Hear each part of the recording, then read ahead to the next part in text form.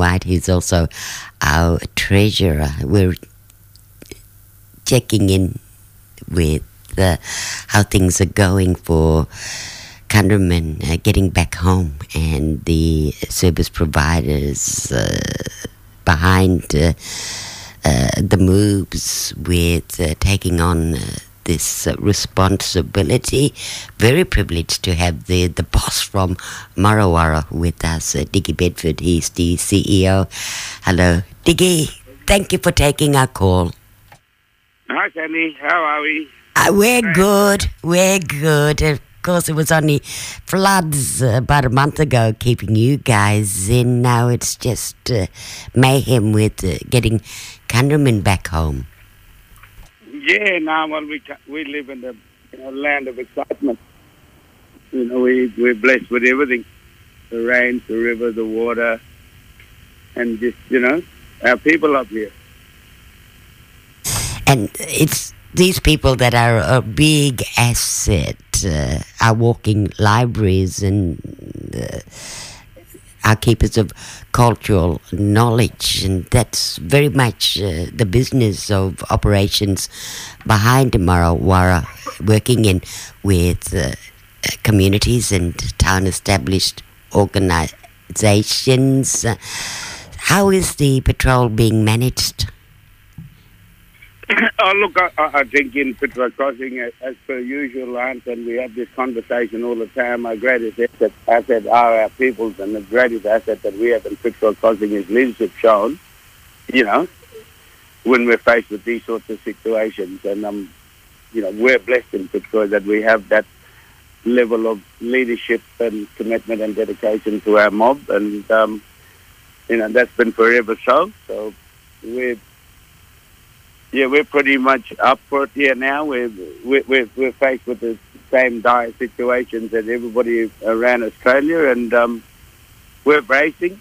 There's a lot of frustration and confusion and a lot of angst out here.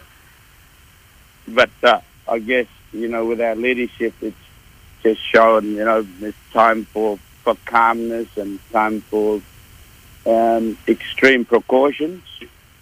And so we're pretty much feeling it as it is right now, like the rest of the nation. But obviously, we're here in Fitzroy Crossing, and our main focus is the protection and the safety and security of our mob here in Fitzroy, and we're doing everything possible that we can.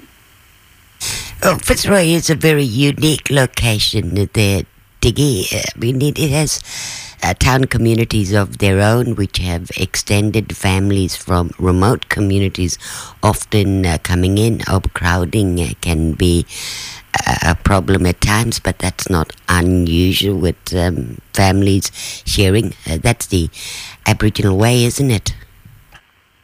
No, it is. And, we have to manage all of that as well. Right now, Marra Worra, we've evacuated already about 100 people.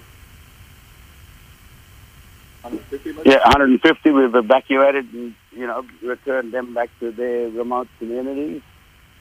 So we're doing our best in terms of Marra Worra, helping relieve the situation, helping relieve the, overcrowding situation here in town, and providing some relief and for our communities and our organisations and our people, the most important ones. We're in Broome right now at the Mail Oval there. We're picking up all our Fitzroy people from there, and we've enjoyed the great assistance and collaboration that we had with the Shire of Broome. So one of our brother boys there, and he works there, and so they've given us great assistance. They've given him time off to go and identify the Fitzroy people off the Fitzroy Mail Oval, the Broome Mail Oval, and we're going to transport them back here today. Because it's still 9 o'clock tonight, where they're going to be then closing off access to some of these remote communities. What communities, Dickie, are you having to send members back to with those remote places? Well, we have about 40-odd satellite communities in and around the Fitzroy Valley, and it's the members of those communities come in here and tell us they want to go back. So it could be anywhere from 150 k's east of Fitzroy to 120 k's west of Fitzroy. So in that vicinity, we have 40 communities. So we've been frantically here just reorganizing our resources, our personnel, and our vehicles to get them back to their communities. So, yeah. So it's varied. I understand some of them have been doing shopping and just trying to get a little bit of business done before they take off as well. Yep. Hey, look, I've got the chairman here. He might want to have a few words. Lovely. Because he's in charge of coordinating all the responses and all the evacuations. So he's right here with me. His name's Anthony Mclarty. Okay. Yes, please. Thank you, Dickie. Yep. Thank you. How are you, Sandy? I'm well, Anthony. Thank you for stepping in and having a talk to us as well. Anthony, it's a privilege to just touch base. As I said to Dickie, Fitzroy Crossing is such a unique location in the central Kimberley, so it really has a large responsibilities getting people back on country. What's the mood been like? How are people feeling about this? I think our mob here, they're feeling pretty anxious, pretty concerned, because it's, I think, something we're all facing together as a nation. And as a community member here, we're doing our best to make people feel comfortable by taking them away from this township and into back into their communities, so where people can be safe and away from the main roads and everything, so that people can stay away from the disease. Are you having to do the same thing for people in Derby there, Anthony? I'm not sure. We haven't heard anything from Fitzroy Mob and Derby area yet, but hopefully we'll be hearing from them soon, and we'll probably migrate there to pick people up from Derby as well. Has there been people doing shopping and stocking up on supplies before they head back over to their communities? Well, hopefully, we just come back from the wet, and most of the communities, or some of them are cut off from the floodwaters, like Nukunba, for trucks and things like that to deliver food and stuff. So Shire and the community working hard for that one. But yeah, a lot of people are shopping hard here. We even get the odd whole Fitzroy or Derby mob coming here and doing shopping here as well. So, it's... Yes, and you mentioned that it's a little bit difficult with floodwater still going down, and the Gibbib Road is still closed down the centre there. That must be a tricky one as well for you guys.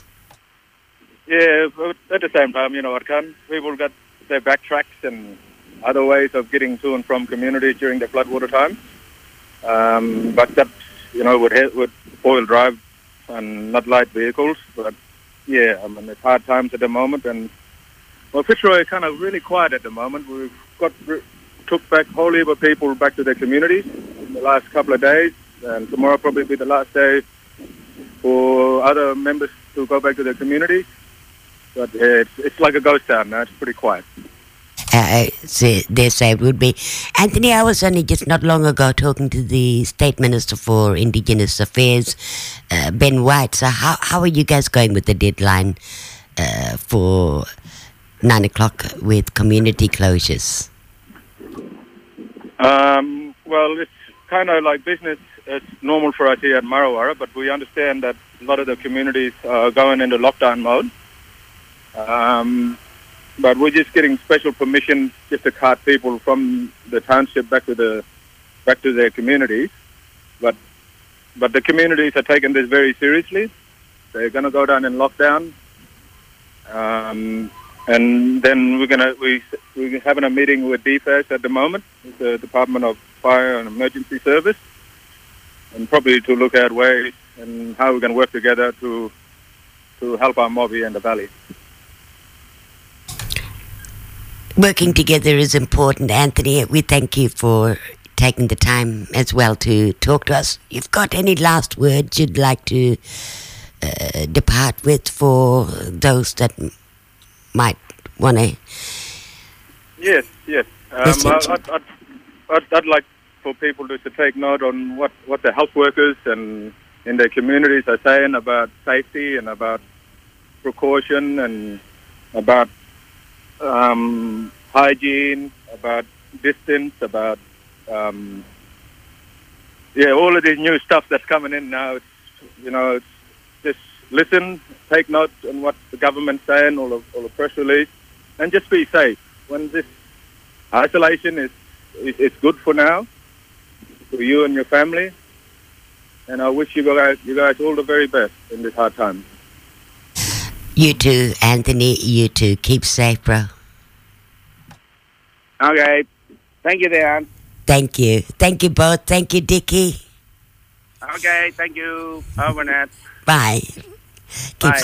Keep safe. Oh, our thoughts with those that are going through that process at the moment, and it seems that all legs are running, and it's nice to know that communities themselves are taking on that responsibility, the larger centres and towns, to assure that the remote members are back on country in the next day or so before that lockdown really happens tonight at around about 9 o'clock. If you're not an essential service going through these places, you're going to be fined $50. $50,000. $50,000 is what you're going to be fined for doing that. The Minister for Indigenous Affairs also asked if you're visiting WA at the moment as a tourist, a visitor, please find somewhere safe yourself to reside, as they're concerned with communities going into lockdown, and in fact there's decisions being made at the moment about isolating the regions as part of the Biosecurity Act 2015, so we could probably notice that the same enforcements will be very much for the whole of the Kimberley, only those entering in with special exemption, as they've already closed all of the borders here in WA, only essential services coming through, and some of the FIFO workers that need to be able to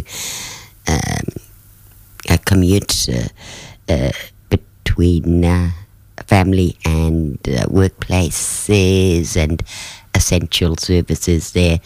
It was concerning to note that one of the big concerns of the state minister was just working in with these remote communities around the Goldfields, Midwest, East Pilbara and Kimberley regions, where roughly 90% of the state Aboriginal people reside. So that's pretty much a lot of countrymen being isolated.